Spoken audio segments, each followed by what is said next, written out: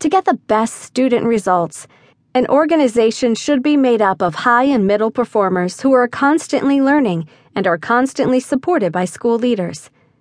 Throughout a teaching career, there are many ups and downs. As a result, people move in and out of middle and high performer roles. One of the key responsibilities for school leaders is to recognize when this movement has occurred with one of their teachers, so that the leader can provide the support the teacher needs to help her constantly improve. Without appropriate and meaningful professional development and training, teachers struggle to move from low to middle and middle to high performer levels. And top performers become frustrated when they want to learn but have little support from school leaders. So, how exactly should low performers be dealt with? Let's take a look. To begin, let us dispel a popular myth right off the bat. We hear leaders in schools and teachers preparing to be leaders in our college classes say, "You can't fire a teacher, the union protects them." Not true. Unions expect school leaders to provide specific feedback and training to help teachers improve their performance. They also expect school leaders to document poor performance if it continues after a teacher has received proper guidance and training to help her improve her performance.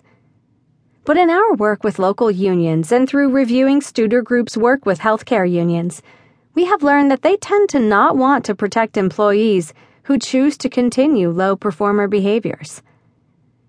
When school leaders look in a low-performing teacher's file, they tend to see good to very good, or sometimes excellent evaluations. On a 5-point scale, we see low-performing teachers receiving mostly 4s and 5s.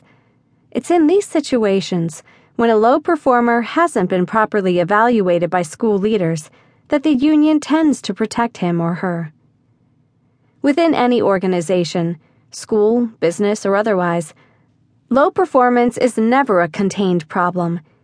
When low performers are not dealt with properly, high and middle performing teachers find it difficult to maintain or improve their own performance levels. They deserve better. School leaders must document performance and terminate low performing teachers who fail to improve. School leaders have a responsibility to their students as well. Low-performing teachers can cause students to lose as much as 2 years of learning. School leaders must enumerate very specific expectations for their low-performing teachers, support them with additional training, continuously monitor their performance, and encourage them to shift from being a low-performing teacher to a middle-performing one. Tactics 5 through 14 guide school leaders through the type of training and support teachers need to move from low to middle and middle to high performer levels, and to keep high performers excelling.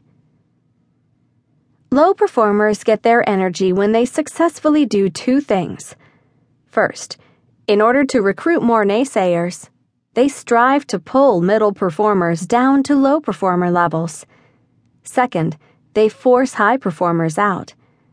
What usually happens is high performers become frustrated with leaders not dealing with low performers and eventually choose to leave to find a better school environment.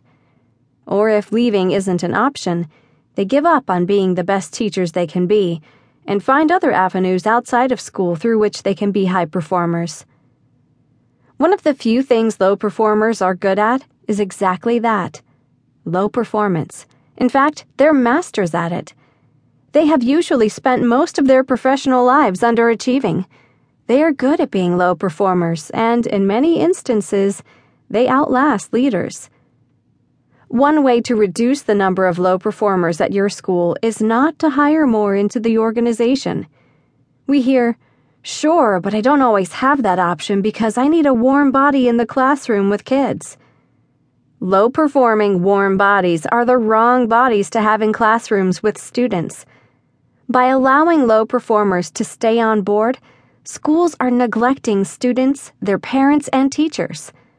For a look at the hiring practices that help schools hire middle to high-performing teachers, see Chapter 2.